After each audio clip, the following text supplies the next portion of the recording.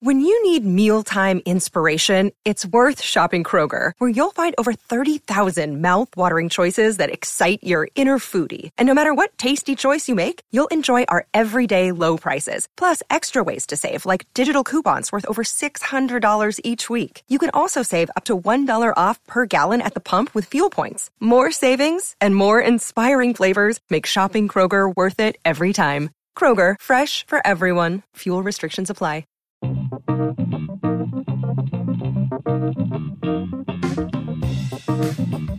Hey everybody, welcome to Barca Talk. I'm Brian Henderson. And I'm Gabriel Quiroga. Welcome, fellow Culés, to Barca Talk. Hey Gabriel, what is the silliest thing that your Barcelona fandom has ever led you to do? Well, I was thinking about this. I don't really have like the silliest thing I've ever done, but I have a specific moment where my Culéism came through strong here in Madrid one time. So back in 2015, I think it was the second year of Luis Enrique, the Clásico, I was at this bar in Madrid, and there was a lot of Real Madrid fans. And I went because my friend is a Real Madrid fan, and he said, let's watch it together. You know, let's do this and let's be civil about it. And I was like, okay, that's cool. So we went, and I was maybe 2 or 3 of only Barca fans in this bar. And the bar was probably about 70 people. So it was a small, typical Spanish bar. And obviously Barcelona had a great game. They won 3-0 that time in the Bernabeu. The first 2 goals, I politely celebrated. I was just like, yes, I just kind of under my breath a little bit. And I kind of was like looking for other Culés, and I saw 2. We kind of made eye contact. I was like, okay, there's 2 of us here. Okay, I'm okay. Then came one of the best Clásico goals that I can remember. Iniesta, obviously one of my favorite players, drives up the middle. Neymar flashes to the top of the box, does a back flick to Iniesta. Iniesta one-times it, upper 90. Pure golazo. I stood up and screamed. And not because I think it was a lot of things. It was because obviously the game was in hand at that moment completely.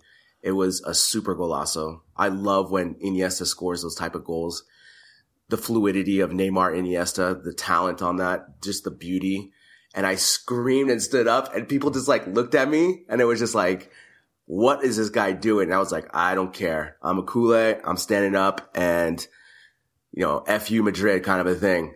And so, yeah, so I wouldn't say that's the silliest thing, but I was definitely one of the most proudest things I've ever done. I was not scared to show my colors at this bar. So, yeah. Yeah. And I like the sort of low profile eye contact with the other Culés in the bar. There's maybe 2 others. And normally you're just like, yeah, I see you. Yeah. And but when you stood up and screamed, even they were probably like, damn, man, be cool. Exactly. They kind of, but they appreciate it, because I just never forget that. I was probably already, a couple beers in, feeling pretty good, pretty confident that, no one's going to fight me or anything like this. But man, that golazo, I don't know if you remember it, but I was just watching it before again, and it's Ray Hudson's calling it. I think he almost has a heart attack because of Iniesta's just shot on goal and just the play itself, how it developed. Great moments here as a fandom of FC Barcelona. That's nice. We should find the clip of that and share it on our Facebook page. Mine was a little more broad. I was thinking about this question, like, what's the silliest thing that my love for FC Barcelona has ever led me to do? And back in 2012, this was the second time that I ever went to Barcelona. And I went during my winter break from school. So we actually spent New Year's in Barcelona. And being that excited and that committed to a sports team was actually very new for me.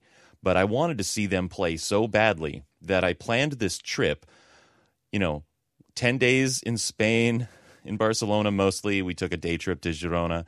But I really couldn't afford it. I was a broke student. I was in school and living in San Francisco, which is not cheap. So I really didn't have much money at all to speak of. But I did it anyway and made it sort of work.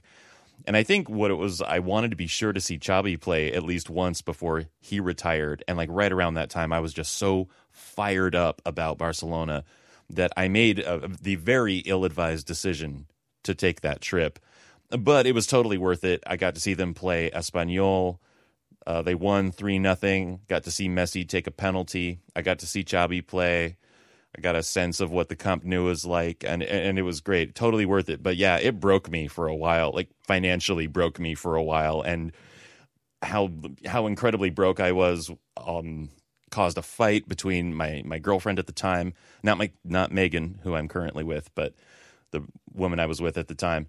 We had a fight over how broke I was and how sort of unprepared I was for that trip. But we did it anyway, and totally worth it. I also got pickpocketed on that trip. I had just gotten my first iPhone.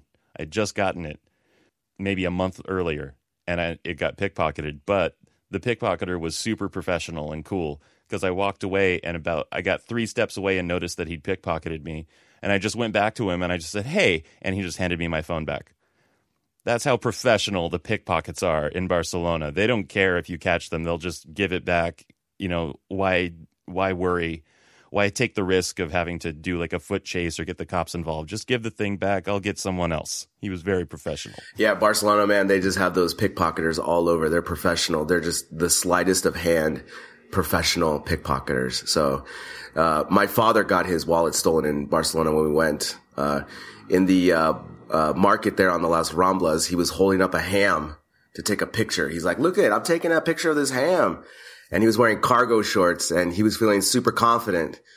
And my father, Gonzalo, he got pickpocketed. He was going to go buy a water or something. He's like, "Oh, where's my wallet?" And sure enough, they got him. It's just like amateur hour at its highest. So we never forget about that. We still give him crap about it today. It's like, "Oh, let's take a picture of this big old ham."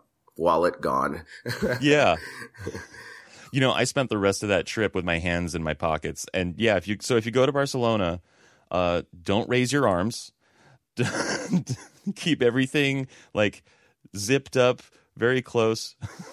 Be very careful if you're in Barcelona, because they have some of the best pickpockets around, I think. Yeah, definitely. Just do what you did. Just put your hands in the pocket and just guard your wallet, because the police aren't going to do anything. Yeah. What can they do even? Well, so today on the show, we ask the question, international break, so what? We have tons to talk about.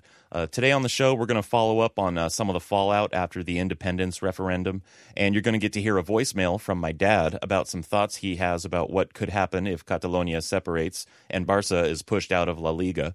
We're also going to respond to some other listener comments and bring you up to speed with Barça B and the women's side, check in with some other news, and we have a special feature today all about Andres Iniesta, who has just renewed his contract, quote-unquote, for life. And we'll finish up today looking ahead to Barca's next match, where they'll go to the new Wanda Metropolitano in Madrid to play Atletico. So first up today, we actually have a comment that came in on Instagram from LRock88. And his question was, do you see Gerard Piqué as becoming a sort of scapegoat for negativity towards Barca or Catalans due to his stance on Catalan independence? I remember maybe 2 seasons ago, there was a lot of negativity towards Piqué and even a few jabs directed at his wife for some stupid reason by supporters of other teams, may have just been Madrid fans. And I think that's a pretty fair assessment. It was probably almost entirely Madrid fans. But so thanks for that, LRock88. We appreciate you listening and for your engagement. So yeah, like one thing, like Piqué was jeered at Spain trading. And we have audio of this right here.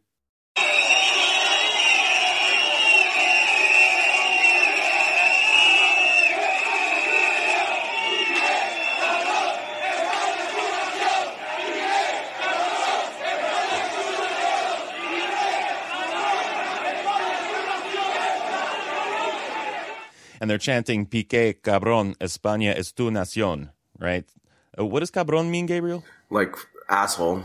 All right, so they're saying, "Hey, Piqué, asshole, Spain is your nation." And this, of course, comes after Piqué gave this very emotional statement to the press after the Las Palmas match, which was played behind closed doors in the midst of voting day in Catalonia that saw police violence, breaking up crowds of protesters, would-be voters, forcefully confiscating ballot boxes, etc.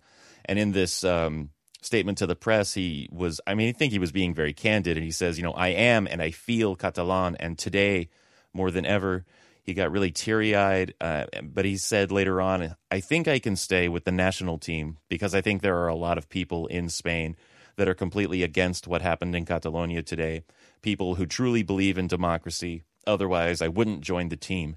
But I can also say that if a coach or any official of the federation thinks I am a problem or disruptive, I don't have a problem to step down and leave Spain's national team before 2018. So that's these negative reactions he got last week were, I think, more in direct response to those comments. But it's true that he's been outspoken about Catalonia for some time now, and that makes him the target of some Spanish nationalistic feelings. And he still gets regularly whistled in Madrid. But the funny thing about that, as I understand it, is it's because in 2015, while celebrating Barca's treble, he posted something on social media thanking Kevin Roldan, who's a pop singer, and he performed at Cristiano Ronaldo's 30th birthday party back in January of that year. And Ronaldo posted photos from the party the same day that Real were beaten by Atletico 4-0. So Piqué's post said about Roldan, thanks, it all started with you. And as I understand it, that's why Piqué still gets whistled by Real Madrid fans, as far as I know. But I think his willingness to be vocal about politics in Catalonia, I would guess, certainly feed into that too. And then when you watch the Spain-Albania match, every time he got the ball, there was a strong reaction from at least a good portion of the crowd. But I think it was actually kind of a mixture of cheers and whistles. Yeah, so just a quick correction, though, on the Kevin Roldan thing. He actually said that at the ceremony when they were doing the treble presentation in the stadium. So he actually said it on mic and then dropped the mic after he did it. It was fantastic. So I was in Barcelona. That's what he said. So he kind of did it in jest, basically, because the Spanish media always track back to that night of Ronaldo's birthday party where all the players went and they went downhill that season. And so, yeah, that's definitely part of why Piqué gets whistled, but it's also because he's been so outspoken of Catalan and Catalan independence for so long. But I was talking with a friend of mine. I kind of feel like to me, since he's staying on the team like this, it kind of shows that, but it's mixed message for me, right? Like if you are 100% Catalan going for the independent stuff, I think he should step from the team as a sort of protest or sort of thing, because I definitely think it's just a mixed bag of policies, beliefs, all these things that he stands for. I don't know. Like my friend was telling me too, he's like, I don't get it, because he should just step from the team and just say, F you, Spain, I'm good enough. I'm 100% Catalan. We want independence. I'm going to step away from the team. So I don't know. What are your feelings on that type of idea or the type of mixed message that kind of coming through with Piqué staying on the team? Well, he's first and foremost, I think, a footballer, and he wants to play, and he is happy to play for Spain. And I think what he said about how, he feels okay playing for Spain because he believes that most people in Spain are at least in favor of democracy. Of course, many Spanish people are probably not in favor of Catalan independence, but at least they'd be in favor of democracy. And I'm wondering even what his actual position on the whole issue is. Is it that he really wants Catalonia to be independent, or is it more about he just wants the democratic process to prevail? Because that's exactly what we saw trying to get shut down in Catalonia last week. So I don't know. I mean, should he step down? I think he should do whatever he feels is right. And I don't think it's up to me to judge his decisions. But I also think that it's completely fair of him to say, look, if anyone in the federation or any of the managers feels that I'm a problem, then that's fine, and I'll step down if they ask me to. I think that's at least a gracious enough thing to say. Yeah, I mean, this is something that's been going on for a while now, so he's been used to it, but it's definitely intensified the last week with practice, where they actually had to call practice off early because there was so much chanting. People were throwing things. The police had to come in, and they actually stopped practice early. Then the next day they had practice, and it wasn't open to the public. So the sports shows here were really highlighting. They spent about 10 minutes just on this topic and issue at practice. So this is something that actually, obviously intensified with the last weekend. Like you said, Piqué is a footballer through and through. And I think, he loves playing with the national team. I think this will be his probably last run at the World Cup. So maybe after this, he'll just leave it aside. Personally, I like watching Spain. I cheer for, they're kind of my adopted country now. First, I'm an American. I always will follow U.S. soccer through and through, but Spain is kind of been my adopted country. Plus they're good. So that always helps. And, I definitely think this will be his last campaign. And him and Ramos, as much as they detest each other, I mean, they truly do. And they'll put on a straight face when they're playing, but they are a really formidable pair, when they're playing national teams. And so to me, I think the national team manager wants to keep that because, they have the experience. And after next, World Cup cycle, then he'll probably, ask PK to leave or start using some new players. Yeah, and ultimately it's not PK's decision as to whether he plays for Spain or not, actually. If he gets the call, he can say no, but it's also a question of whether he's going to get the call in the first place. So before we even ask, should PK step down and leave the Spanish national side, we should ask, how do we feel about Lopetegui or, anyone in the federation okaying that call up? Because they're the ones who make the initial decision, and then it's just up to him to say yes or no. And I wonder how much different it would be if this was like 4 years ago or 5 years ago with Xavi, Iniesta, Busquets, PK being more younger, being more important to the team, and having this happen to see what kind of dichotomy would it be on the team and what kind of chemistry issues that may arise. But now, the only the strongest Catalan players, are Busquets and PK. Iniesta obviously still has a major role, but, he's older now and he's not as important to the national team anymore, especially with Isco getting more and more minutes. But yeah, I mean, like you said, the manager has to call him and he has to accept. I definitely think this will be PK's last World Cup. That's my opinion. Yeah, and just to bring it back around to El Rock 88's initial question, yeah, I do think that PK is sort of a primary target, but it's because of various things he's said pertaining to Catalan independence for years now, but also, some of the jabs he's taken at Real Madrid when Barca's done better as well. So thanks for that question, El Rock 88. And that leads us directly into this funny voicemail I just got from my dad this week. He's wondering about, what's going to happen if Catalonia does break off from Spain and Barca is forced to leave La Liga if they're pushed out. So check this out. Hello, son. This is your dad. I was just thinking about this Catalonian independence vote. 90% voted in favor of separation. But I was thinking about how it's going to affect Barcelona Football Club and its continued membership in La Liga. Because without Barcelona, there really isn't much of a league. There's Real Madrid and the rest.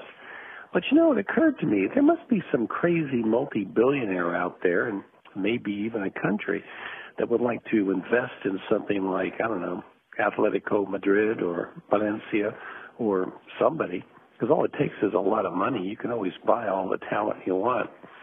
Anyway, I might want to think about that when next time you do one of your Barca talks, and who knows, maybe even that guy in North Korea will give up his nuclear program and buy a football club in La Liga. Anyway, I love you. Talk to you soon. Bye. Well, thank you for the voicemail, Brian's dad. Wow. His name is Ed. Okay, Ed. Okay. I don't think we have to give him a nickname, so we'll just call him Ed the Caller or something like this. But, yeah, so Ed brought up some good points there about, what's going to happen with FC Barcelona if they leave La Liga and so forth. I don't think that's really an issue. I mean, obviously in the bylaws of La Liga, it's stated that the teams have to be in Spain and so forth. But Barcelona makes too much money for La Liga. They would obviously amend that constitution or those laws. And like we talked about before, in the English Premier League, they have teams from Wales playing, and they're not quote unquote in England, but they're part of the EPL. So that's what I think would happen if Catalonia became independent, because obviously Madrid Barcelona Clásico makes way too much money. It's the most watched game every time in the world. And the rights for those games is just too much for La Liga to give up. If Barcelona decided to leave La Liga would be very, very weak. Madrid would win it pretty much all the time. There'd be no rivalries anymore as deep as the Clásico, and La Liga could be financially ruined. Yeah, well, like my dad said, there is the possibility that some multi-billionaire or a country, as he said, and I think that was a little nod to Qatar. You see how Qatar is handling PSG, right? They could probably come in and flood the Spanish league or some club in the Spanish league with money. So they could make it like someone could come in and make La Liga more competitive if Barca were pushed out. But I think you make a really good point that even if you have some more competition with some other club being flooded with money, you're never going to have the Clásico. And the Clásico is the thing, right? That it brings in, like you were saying, it brings in so much money for both clubs. It brings in so much money for the league. It's the jewel of their, television rights and all of that. Just so much money from those two games in a given year. I think you're right. Despite all the kind of chest pounding and posturing from the chief of the league that, Barcelona just wouldn't be able to play, and neither would Espanyol and Girona if Catalonia leaves Spain. But of course, all he really needs to worry about is Barcelona. They're the big ones, and he wouldn't want to give up that kind of money from the Clásico. Exactly, and you have to remember that Tebas, the head of the league, is a super conservative. He's Madrileño. He's a Madrilista too. And so all these things he's saying is because he supports the government 100%. These are his views, right? He never hides his political views ever. And his almost disdain for Barcelona and Catalonia. So he's also saying it from that point of view, but obviously money talks, and he would not be a fool to let Barcelona walk. And I mean, I couldn't imagine Barcelona playing in Ligue 1, for example, or I think we had another comment too before, someone suggesting to go to Serie A. I mean, it doesn't have the same history, the same, I don't know. It just would be so odd to see that, all of a sudden Barcelona playing, Verona or, Inter Milan. It just doesn't, it doesn't have the same, I don't know. It'd just be super weird. And obviously, I just don't think they would ever let it go. That's just too much money that Barcelona makes. And also, Barcelona doesn't want to leave La Liga either because they have El Clásico built in there. It's for both sides. It would just be preposterous for that to happen. Yeah. And I think the funniest proposal is Barca potentially playing in the EPL. So for away games, they'd have to fly to England, or they'd have to have English teams flying to Spain to play against each other. Strangely, it's probably maybe the better fit if you were to just think of them without geography playing in. As far as, competition and like the level of play, they might be best suited to that league, although they would just blow it up because they play a whole different style of football, much more technical, not as physical. It would be a really weird thing, but also just all that travel, like that's talk about a preposterous proposition. That wouldn't make any sense. Yeah, and the other thing too, that if Catalonia got independent and Barcelona decided to leave La Liga, this would be a first major step for a super league that has been talked about. It would be something like with Real Madrid, Barcelona, the Milan teams, Bayern Munich, possibly Borussia Dortmund, the top EPL teams, PSG, and they would just have their own league. And it would almost be like their own super league where they wouldn't even play a domestic league. And they would just be the top teams. They would make so much more money, the revenue on that. So La Liga really has to be careful of what they wish for, because if FC Barcelona, let's just say for, hypothetical, and they leave, then they start the Super League. La Liga loses so much. Not only they lose Barcelona, they'll lose Real Madrid, like the two gems of their league, and all that money. No one's going to be tuning in to really watch, Malaga against Valencia as much. No one's going to have an interest, unfortunately.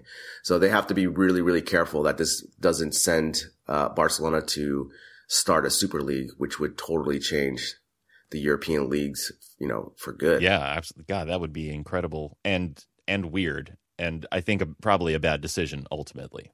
Well, yeah, I'm not really in favor of the Super League. I don't like it. I mean, in theory, it would be cool to have these, you have these games every weekend that could be like these top-notch teams. But at the same time, I like having the domestic league and then having the Champions League have these special occasion games that happen once a year. I like that better than having a Super League. Yeah, so. The Champions League being not every single week, but, if you play through all the way from the group stage all the way to the final, you play 10 matches, right? That limited number of really special games between really great teams. Like, that's better. But I feel like if it was happening week after week, it actually might even become just like oversaturated. Yeah, and the other thing too is that they would just play the same teams over and over again. They wouldn't have that kind of variety, you know, where they play a really bad team and a surprise team. It just kind of, it loses its luster. It loses its, you know, its effect. You know, I always get up, I like the previous Champions League week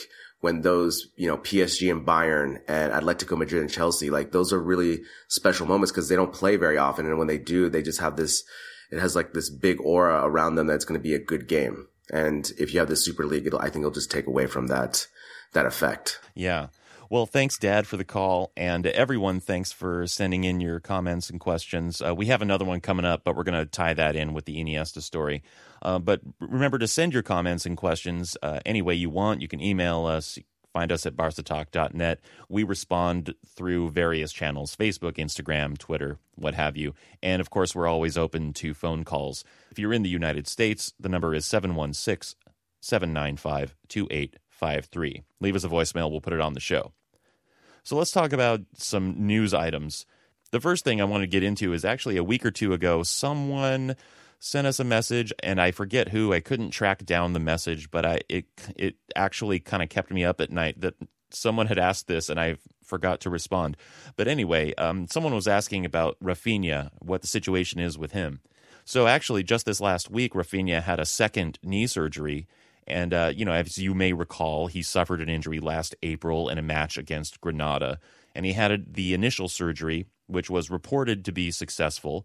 And he was expected to be back in shape after about 5 months. And, you know, he's posted things on social media of him doing his recovery and his rehab alone in some basement gym somewhere. But then those 5 months came and went. And now just this last week, he's had another surgery. So the question is, will Rafinha recover adequately to even play for Barca again? Or will he sort of live out the rest of his career in some lesser team because of this injury? I'm going to say yes to both.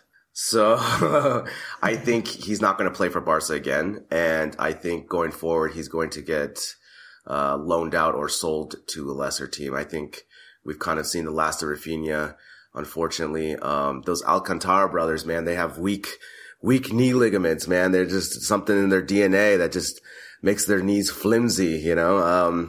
I mean, it's really unfortunate because I do like Rafinha. He always shows, you know, promise.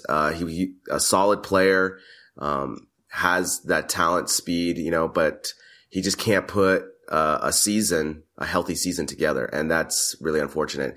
You know, when you have these type of knee surgeries and you have to go back again for a cleaning or something, it just sets you back so much, especially if you've been rehabbing and you can walk and you can run and do all these things. And when you have this type of follow-up surgery, it just really sets you back, not only physically, but mentally. You know, it's like you have to start all over again. You have to start with the same kind of exercise. You feel like you've progressed so much, and then all of a sudden you have the surgery, recovery, and then it's like start from square one again. And that's unfortunate. So I think, if anything, he'll recover from this and they'll just sell him at the end of the season to, you know, another team like Las Palmas or something just to give him, because that's a spot that we can use for another player that's has a better injury history. Yeah, it's really sad because I really like Rafinha, and like you were saying, I always feel like he has such great potential, and when he's on the field, you know, it's like he's had spotty performances in the past, but I think if he hadn't had these injuries and he had some more consistent minutes, consistent play, he would have been able to really develop into the first team really, really well and been just a core player. But yeah, these injuries, particularly when you have to have that second surgery, it's just, I think it's probably too much. And yeah, I mean, I think that he might come back at some point and maybe play a little bit for Barcelona if he happens to, you know, get in shape during the season. But ultimately, yeah, we're probably going to see him leave the club, open up a spot for someone who's healthy and, you know, isn't just on the books doing rehab. And it's really a shame because I always love it when guys who came up through the academy are, you know, core in the first team. I think we all appreciate that kind of thing. So it's a real bummer.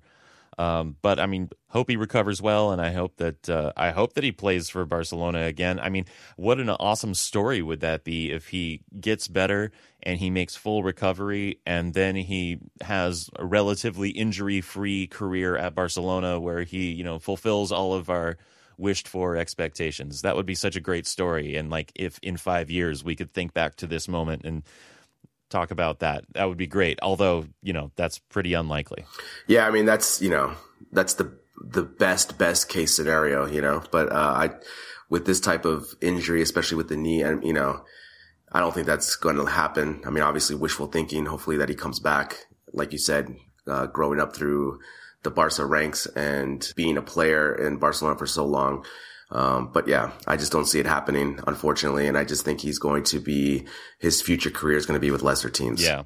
Well, speaking of the academy and the lower ranks, let's check in with Barca B. Right now, they're not doing so great in the second division. They're in 16th place. They've played 6 games, and they've won 2, they've lost 2, and they've drawn 2. So at least they like to keep things balanced. 2-2-2. 2-2-2. Just try and keep it level all the way through the season. But, looking at this, I don't really mind that if they don't have a great record in the second division, because I ask myself, what do we expect from the B team? Because I, myself, as a fan, and I think most fans primarily think of the B team as a training squad, but the club officially classifies them as a professional team. But do we need them to do well in the second division? I mean, isn't the purpose of the B squad really to just bring up younger players, give them more competitive experience? We don't really require that they be champions of the second division, right? Yeah, I mean, I agree. I mean, I would hope that the goal of the board of directors of Barca is to have Barca B always qualify for second division.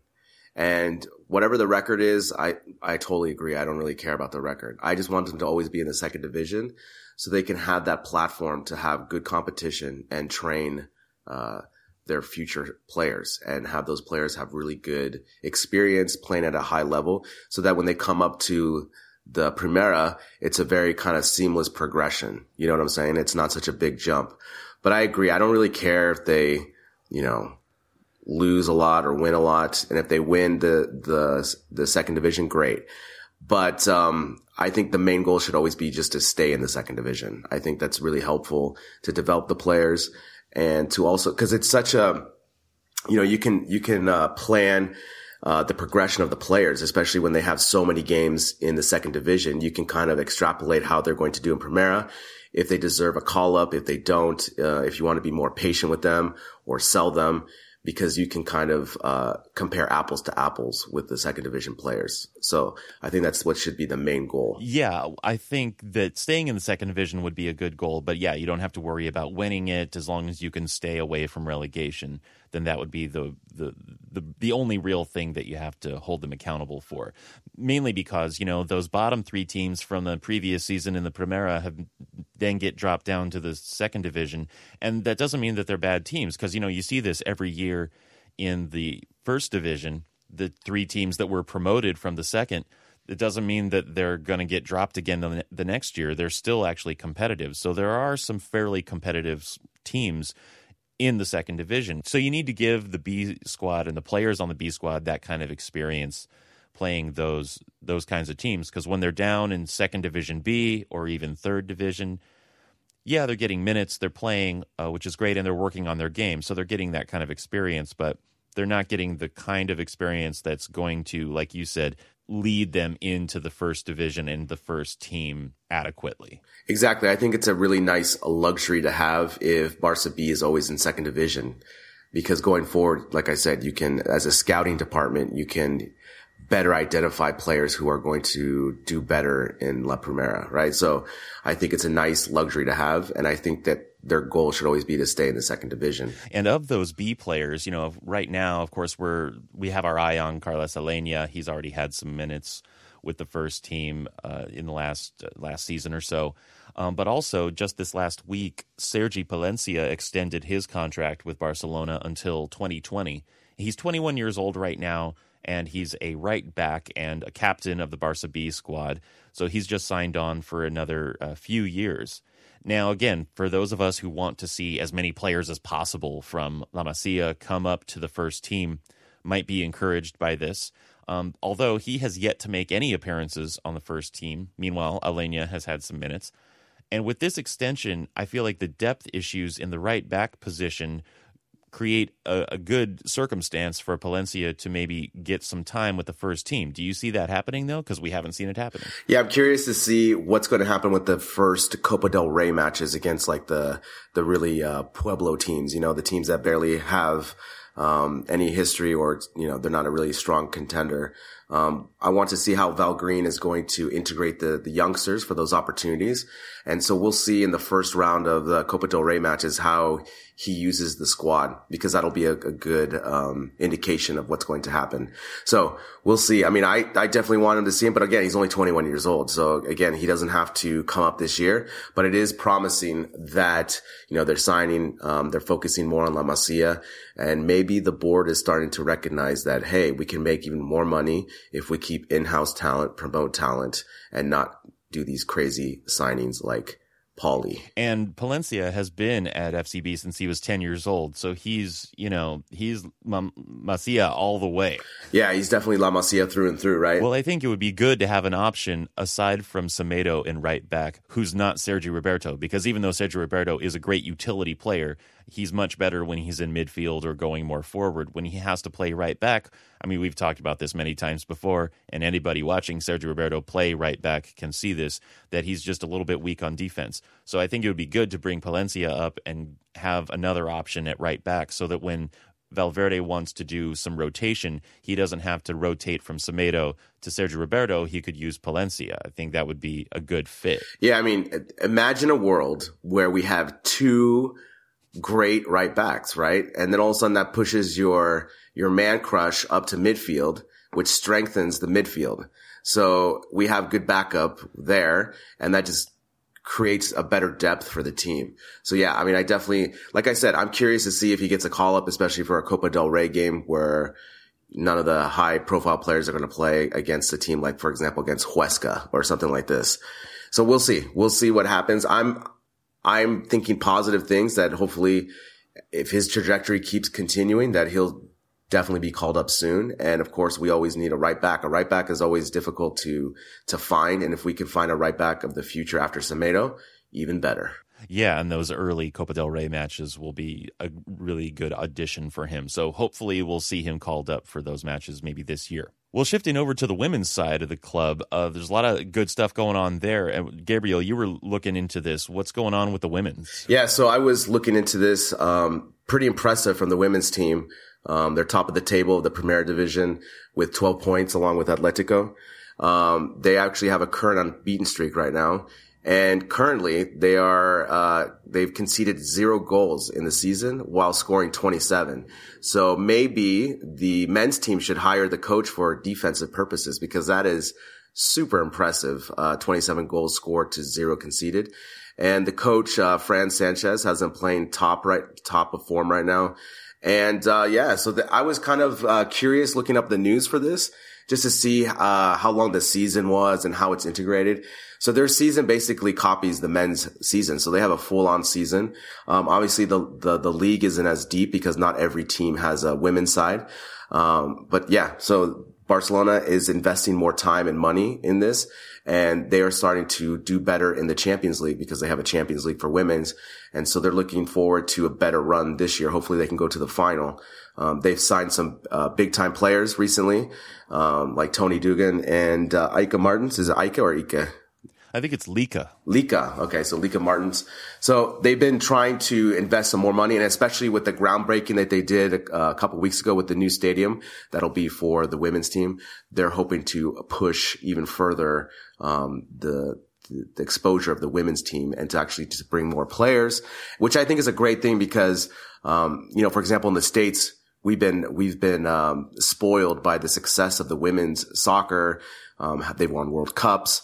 But also it's something that we take for granted in the States. Here in Europe, since they don't really have university sports, this is a way for women who want to compete and play sports professionally.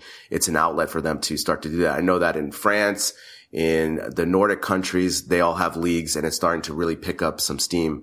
So hopefully that'll develop even more, and Barcelona will have a dominant women's team going forward. Yeah, and more clubs in not just in Spain, but in England for sure, because Tony Dugan came up through Everton. They also have youth academies for girls, just like they do for the boys' sides. So there's a lot of growth in the women's professional game. I'm just bummed that I can't watch full matches of the women's side. If you go on Barcelona's website, they only have highlights, and the TV isn't covering it. And if you look at the crowds, you can kind of understand why. Like, not a lot of people are going to the matches. But I think like if Barcelona would at least, because they're filming the entire match, just post the entire match so that people can watch it. So, do they even televise the women's matches in Spain? Yeah, so I don't know if you know, but most teams here in Spain have like their own TV channel. So, for example, like Barca has Barca TV, and Madrid has Madrid TV, these type of things. So, of course, they're looking for content, and I know Barca TV plays the women's matches on them. Obviously, like you said, they don't have as much corporate sponsorship for that, so it's not as popular and it's not as money making for them. But I think it's also just trying to become, more mess and club, right? Like, it's just trying to develop this other side of football to be all encompassing, all equal opportunity and all this type of thing. So I think it's a great idea, or not a great idea, but I think it's a great thing that they're doing to invest more money, more time into it. And yeah, and it's like you said, the Everton has a youth academy. These other teams have youth academies, and it's starting to really pick up steam. And the Champions League now, like I think before was only like maybe 10 teams were involved in the tournament like a while back. And now it's definitely a season long qualification now going forward. So I think that's really cool. And like you said, like that's the next step, is to get corporate sponsors and get more viewers to watch it, to have maybe more people who are, just looking for soccer or football, and to watch and follow the women's team of their team to get involved. Yeah, and like, for instance, this last week, sure, we all had international matches to watch, but it's just not the same as watching your club. And I was watching the highlights of the women's side play against a team I cannot pronounce in the Champions League, but it was their group stage match, and they were playing some beautiful football just based on the highlights that I saw. So, I would love an opportunity to see more of that. It's like sometimes I just want to see Barcelona play. Yeah, and that's the thing, right? Like people are invested in the B team and the youth team, and they will get invested in the women's team, especially if they're successful. And that's the other thing, that Barcelona are bringing these international stars to be a really good team. And so with that, it's going to create more exposure and more buzz into the socios, and hopefully that'll create some more viewers, some more money, and yada, yada, yada. And they just can be a powerhouse for years to come.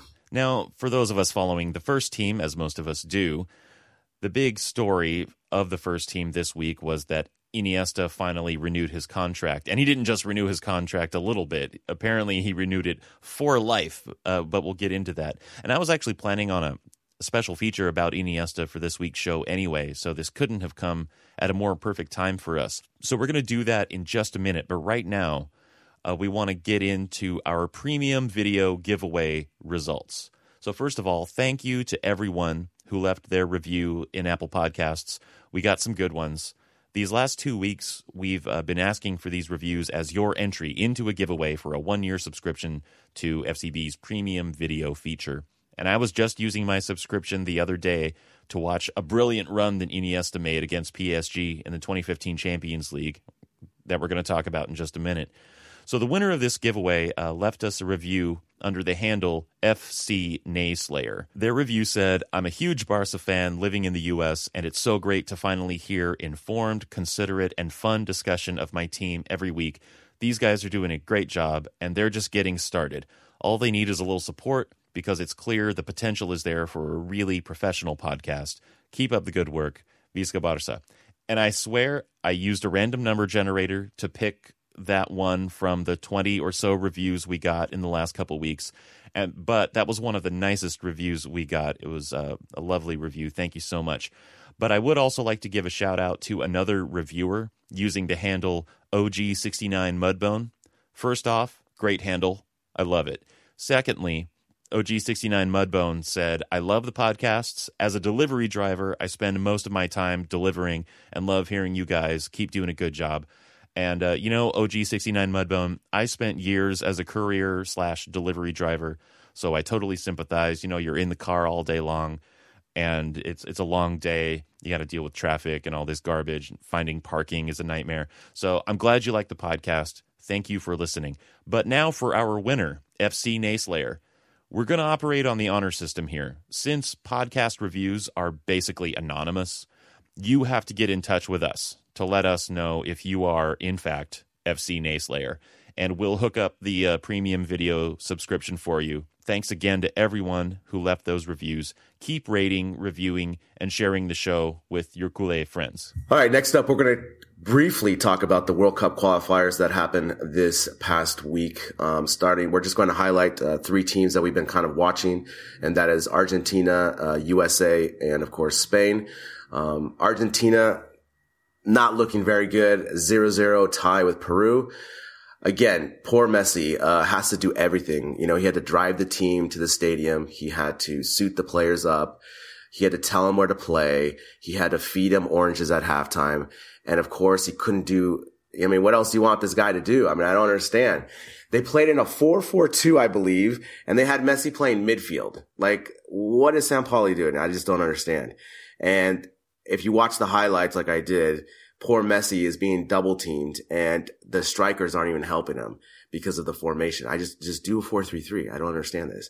And of course, with Kun Aguero getting in a car accident, he wasn't able to play.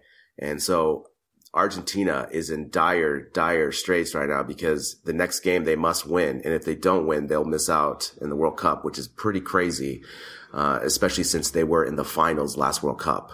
So Argentina has a lot of work to do, and they have this game coming up. So like I have in my notes here, just absolutely no chemistry with the forwards. So I don't know, did you see any of these highlights from well, actually, they were probably lowlights from the Argentina-Peru game. Yeah, I saw a couple of lowlights. It's just so disappointing. You got a team with all this talent, and really the strange thing is I was under the impression that Sampaoli was a good manager, but he just can't seem to get these guys together. He's a good club manager. With the club team, he has so much more time and practice and matches and so forth. And in the national team, he doesn't have that much time. And then the next game we're going to highlight here is the USA against Panama. They looked like they were going to win the World Cup. They beat Panama 4-0 and they looked unbelievable. And of course, my boy Pulisic, a goal and assist. And if you watch how he played on that goal, the first thing I was thinking of is, wow, this field looks exactly like Germany. And he looked so comfortable on that grass, that wet grass. The move he gave on the keeper was just a thing of beauty. I was screaming when I was watching the highlights because I was just like, I love Pulisic so much. So their next match is against Trinidad and Tobago. They have to win or tie, and then they'll be good as gold. Hopefully they can just pull a tie. It's going to be a tough match. It's at Trinidad and Tobago, which they never do very well. So they're one step closer. They're in a better position than Argentina. And then lastly, we got Spain. They officially qualified with a comfortable win, 3-0 against Albania. Goals by Rodrigo, Isco, and Thiago. And they're on the top of the Group G. And which is the news of this group is that Italy has to play a playoff now to go further, which is crazy. So Italy may not qualify for the World Cup. So maybe it's just that now the random teams are getting better.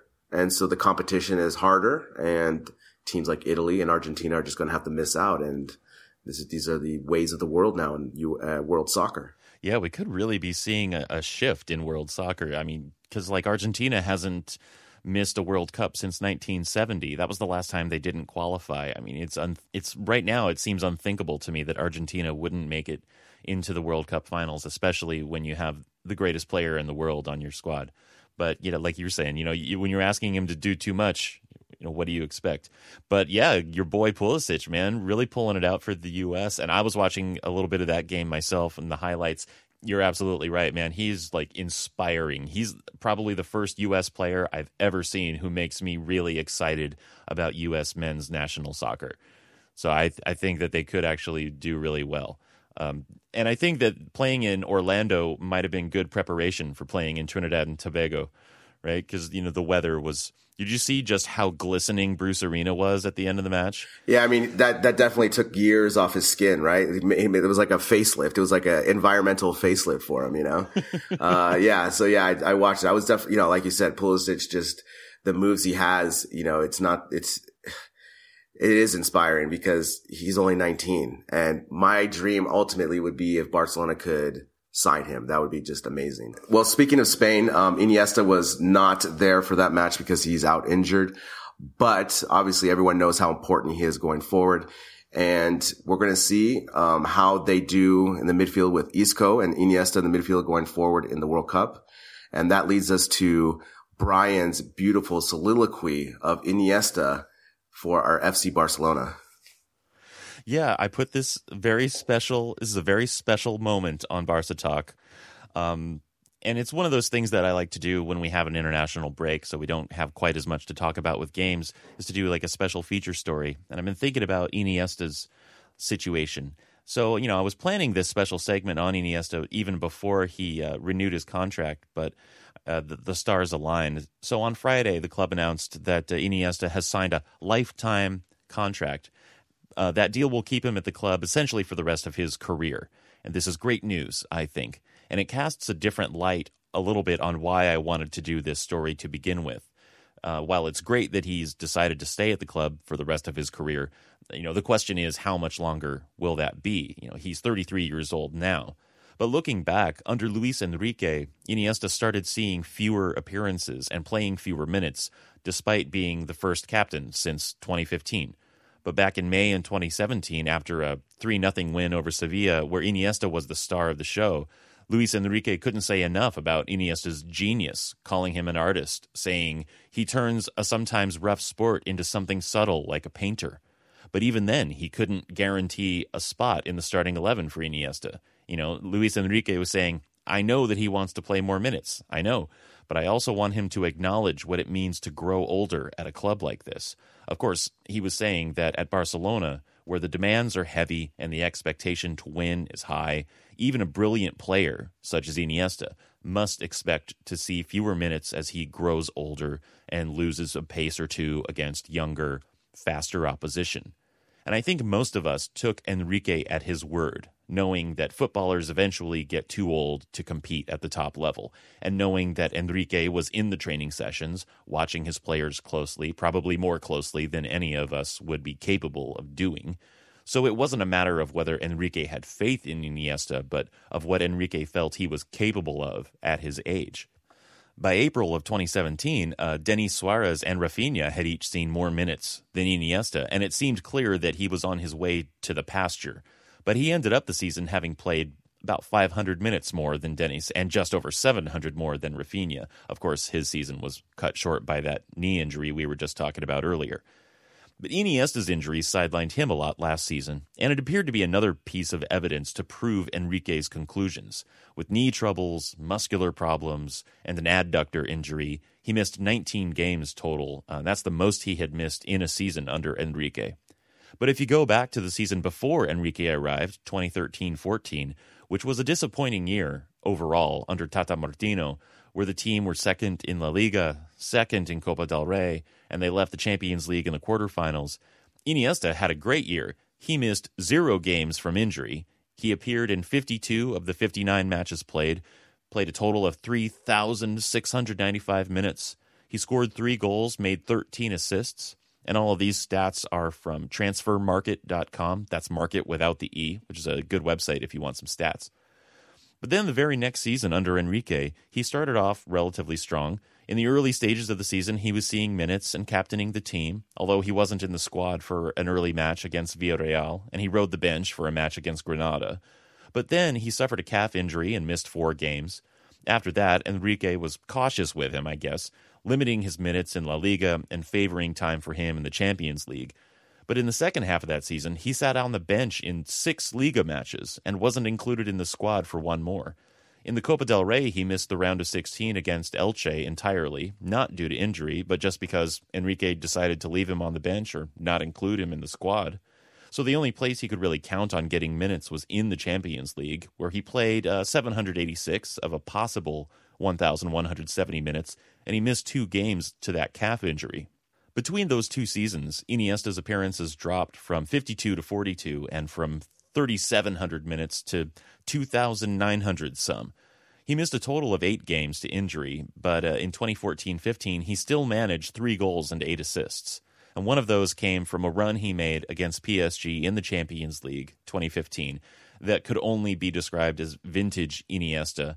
I highly recommend you go find the clip of that because he takes the ball from almost his own penalty box, makes a brilliant turn, gets past Cavani, gets past Verratti, gets past David Luiz, and then gives it to Neymar at just the perfect moment with a perfect ball, and Neymar scored. So I highly recommend checking out that run. You know, the next year was much better for him. He missed 7 games to injury, but he had 44 appearances out of total 60 matches played, so not bad. His minutes increased to over 3,500 again, and he scored 1 goal, made 4 assists. During Enrique's last year, the one where Iniesta missed 19 games with all those injuries, he still managed to play over 2,000 minutes, scoring 1 goal, he made 6 assists. But overall, it seemed like the script had kind of been written by time. You know, a footballer's body can only last so long, and we were witnessing the slow descent of a brilliant star. But now, under Valverde, Iniesta has appeared in every match, most of the time in the starting 11. He's already spent 622 minutes of possible 990 on the pitch, with 1 assist so far. And he's already had some injury problems. He had some muscular problems that made him miss the second leg of the Supercopa, and those returned in the last match with Las Palmas, where he came on as a substitute and then had to come off just 40 minutes later. And that injury will have him sidelined for 10 days, which could mean that with the international break, he actually won't even miss a game with Barcelona.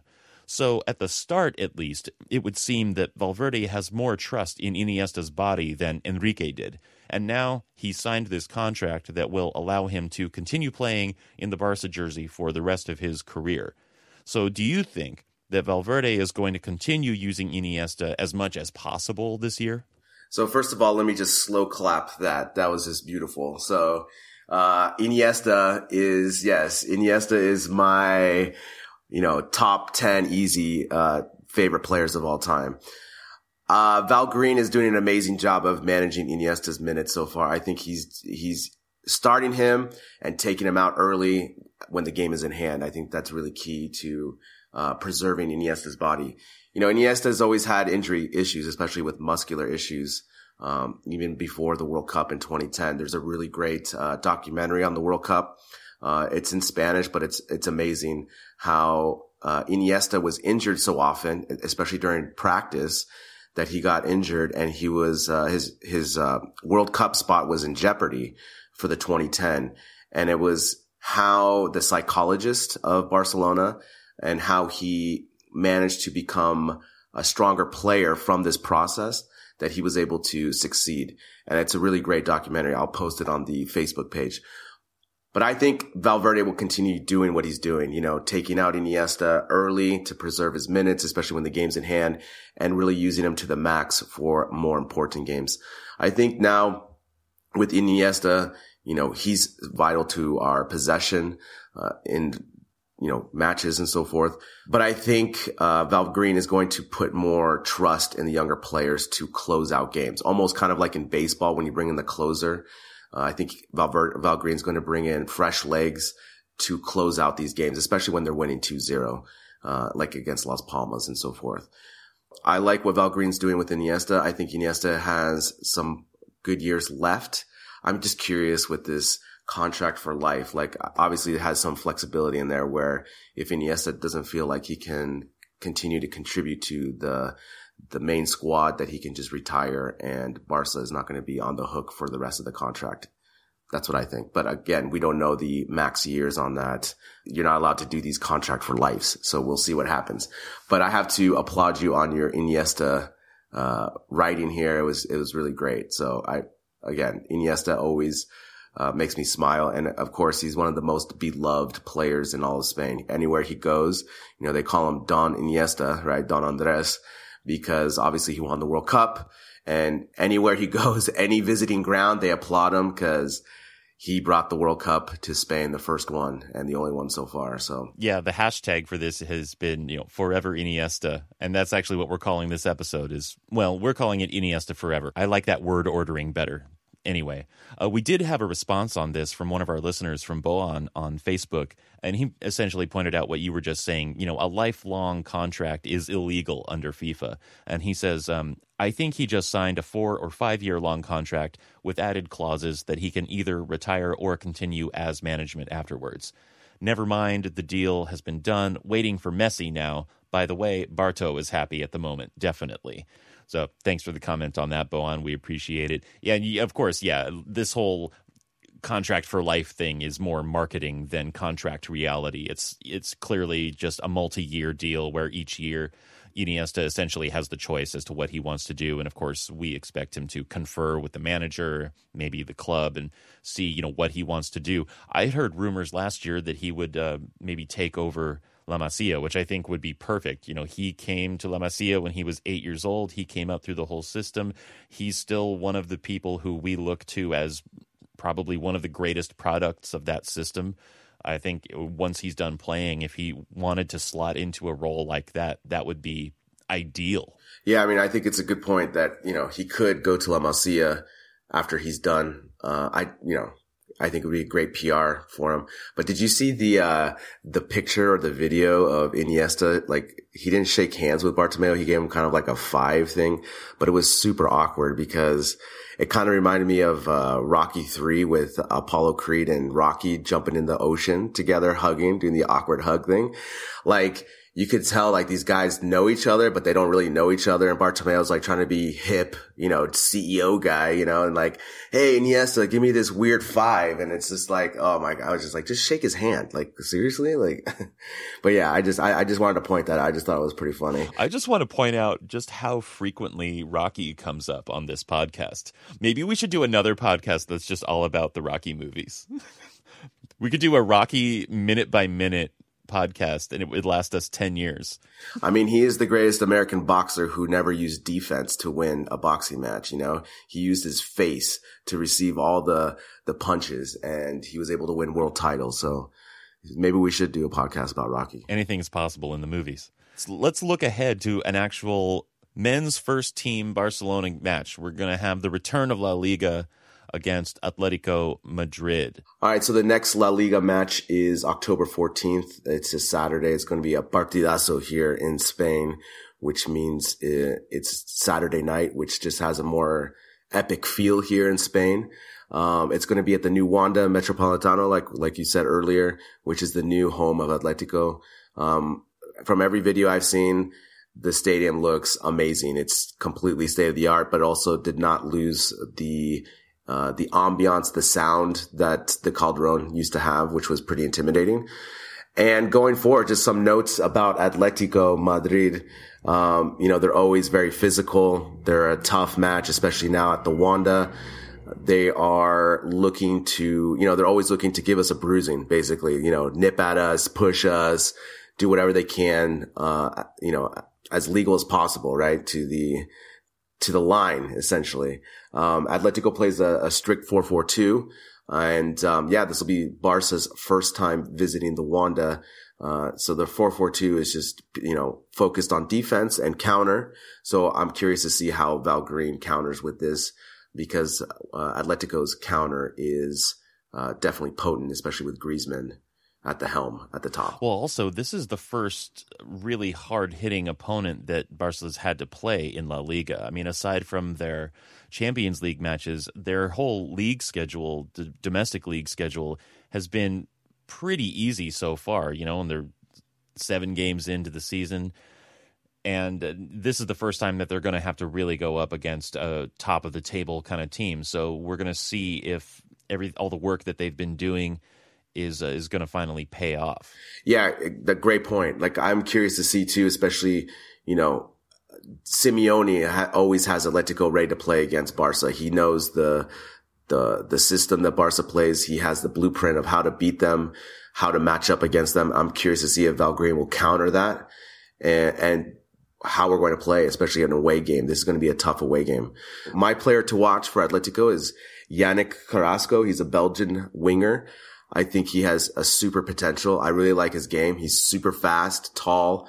I don't know if you remember him from the Champions League final in 2015 when he scored the goal to tie the Real Madrid match when they were tied the match, and he went over and kissed his girlfriend in the stands. It's pretty cool if you haven't seen that. But yeah, he's super fast, super talented. He doesn't get enough playing time for me. I think he should start all the time because he gives them so much depth going up and down the length of the field, and he matches up really well with Griezmann. He has good chemistry. But for some reason, Simeone is always weird with his lineups. He doesn't always put Carrasco starting. So if he starts the next match against Barcelona, keep an eye on him. He is definitely a dangerous counter player, super fast, physical, tall. He's almost like a perfect winger for the 4-4-2.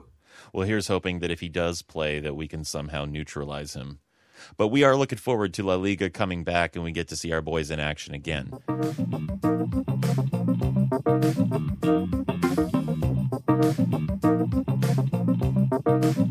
Thanks again for listening. Be a part of the show. Give us your comments, questions, topics you'd like us to discuss. Visit us at barcatalk.net. Give the phone call a line if you want. One more time, the number is 716-795-2853. And do not forget to continue rating and reviewing on iTunes. We're not doing the giveaway, that's done, but we really appreciate any support that you can give us in that regard. For now, I'm Brian Henderson. I'm Gabriel Quiroga. And this has been Barca Talk. Thanks so much for listening. Visca Barça. Visca Barça.